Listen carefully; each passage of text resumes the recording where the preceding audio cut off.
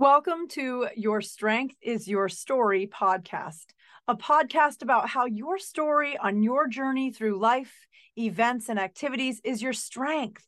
You are in control, and how you tell it, where it leads to, and how it all ends. Own your story. Tell it well, share it often. Let's stand proud and grow together by sharing our stories. Today, I will share one of my own stories. And that's right, you don't have to have just one story. We all have several stories going on at the same time. And I'm going to start with the very beginning of being a farmer's daughter and what that story actually is. So let me tell you this, right? Raised to be tough, have a never give up attitude, always pushing yourself until I had nothing left and then pushing just a little harder. And because I was the only daughter in the middle of two brothers, it was a driving force to outperform the boys, because limitations are those you set in your own mind.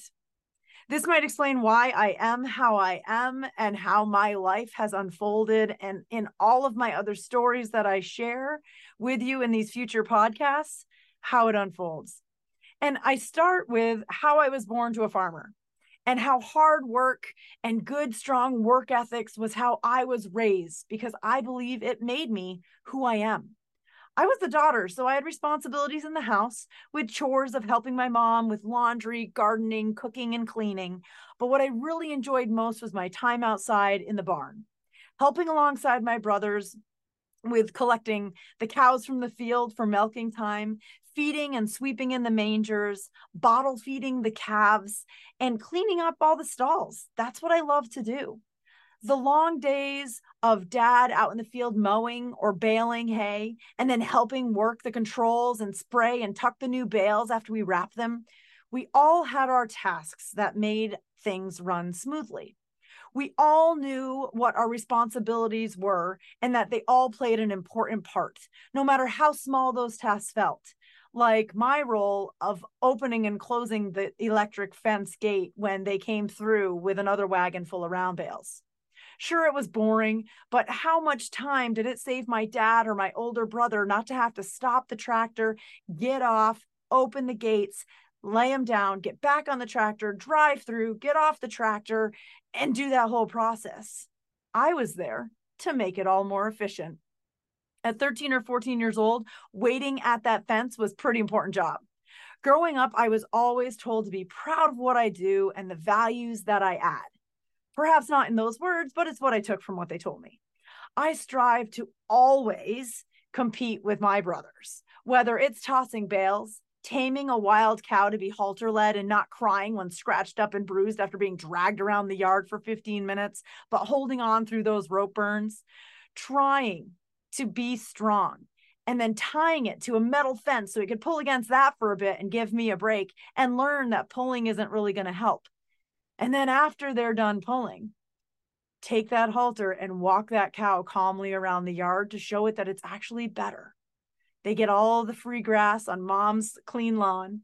They get to walk freely, right, with me like a puppy. And that was my job, training the cows to lead. And I took pride in that. I was heavily into our local 4-H program, as my mom was actually the leader. And for years, I fit cattle and showed them and walked them around a ring at our county fairs, and sometimes even making it to the state level. At the age of 12, and I pride myself on this, I won Master Showman in the state of New York, and fourth Master Showman in the entire state. So I guess it was county level that I won overall Master Showman. But when I went to the state level, I went fourth in the state of New York. At 12, that's a pretty big deal. I was going against adults. It was my never give up attitude to make sure that my animal knew to do what I wanted it to do with the slightest movement of my hand or the slightest pressure of my hand on their shoulder, to back up, to turn, to show themselves off for what they really were. I had my own herd and even named one of my own at her birth and owned her all the way up through college. Her name was Atwood Orchards Co-Reb, and she was born April 12th, 1992. I still remember that today, because when you're showing cattle, that's the first thing the judge asks you when you enter the ring: who their dam was, or their mother, and their sire, their father. and when they were born to make sure the size matched. And I knew it because I named her Atwood Orchards Coreb to remind me that her mother's name was Atwood Orchards Coco, and her father was a Canadian bull named Des Pupilaire's Rebel. And to compare size, of course, I gave him the birth date. At the age of 43, I still know this information, as at 12, I ingrained it in my mind that that is what I needed to know when I walked in that ring. And I needed to know it no matter how nervous I was, no matter how many bigger people, better cows were in that ring. I had my information. I raised Coreb from a calf and all the way to be an aged cow. She had several calves, some we kept, some we sold and had to let go. It was the nature of the beast of farming. It cost money to feed them, and if they weren't producing milk and making us money, they had to move on. I still remember the day that I had applied to several colleges and had actually gotten accepted into Clarkson University in Potsdam, New York. It was my moonshot goal of a college, one I thought I'd never get into, could never afford even if I did get accepted. But it would be that confirmation that I needed that I could do big things, that I could actually maybe make it into a college like Clarkson University. So I was accepted. And I didn't get accepted on my grades, which were mediocre at best. But it was for my essay. It's the way I told my story. And it was the rigors of being a farmer's daughter and the responsibilities of working on a farm to help support my family, but also being a herdsman and raising my own cattle and what it meant in terms of giving up and being responsible for things. I had to give up doing some activities with friends to be home on the farm, responsible for those animals. I had to come home after school, get my homework done and those chores. I guess I wrote a pretty good essay telling my story because it got me accepted into Clarkson University. This was a turning point where I learned that my story was my strength. I got in, but how do I actually get there and make my dreams a reality? A program called the Higher Education Opportunity Program, or HEOP, read my essay as well and knew that since I was a farmer's daughter, perhaps needed assistance. And they offered me a full scholarship minus some small fees that I needed to cover on my own. But took an unrealistic goal of shooting for the stars and put it in my lap. I remember when we learned of the opportunity, and with a few small loans I could personally take out each year, they would cover my tuition, my room, my board. My father wept. I was the first in my family to want to and succeed at going to college. I was going to make something of myself. What that was still unknown, but the potential was there, and I was given the opportunity. It seemed that hurdles were placed in front of me at every turning point, because the next step was buying a computer, because you can't go to college without a computer, and one that needed to do certain tests and handle certain programs. And back in 1998, it was all about the IBM desktop, and I ran into a cost of $5,000. Now came the tough decisions, the ones that would mold all future decisions and how I make them. I needed money.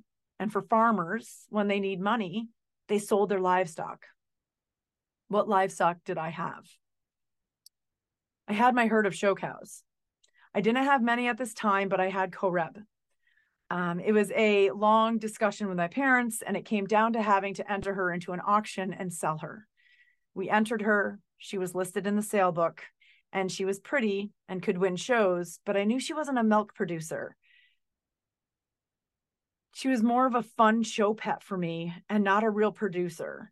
Still, the auction house thought that she could sell, and for a pretty penny, if I sold her as a show cow. They wanted me to show her in the ring because she walked and looked better when I was at the other end of the halter, but I simply couldn't. I sat in the crowd next to my dad, and as they announced her name and the auctioneer started calling out bids, I could feel the tears welling in my face and streaming down my cheeks. She was my favorite. We had a connection, but my future journey didn't include being a farmer. It included going to college for marketing, and marketers don't need cows. As I sat there with my head hanging down and simply a wreck, I heard the numbers coming in, and it was going up and up. 2,000, 2,500. And then I felt my father shift in his chair and his arm went up. What was he doing? The auctioneer stopped and said, "Mr. Russell, this already is your animal. Do you wish to pull her?" And I looked up to see him nod yes. They walked her out of the ring. He turned to me and he said, "She's yours. You keep her as long as you want her. We'll find another way." I don't even remember what that other way was, but I got to keep my cow that day. And as I sit here sharing my story with you today with a master's in marketing, well, all knowing it was a happy ending to this particular story. You want to learn about what came of CoReb? Let me know, and perhaps we'll continue another episode of Your Story is Your Strength. Until next time, be sure to own your story and share it often.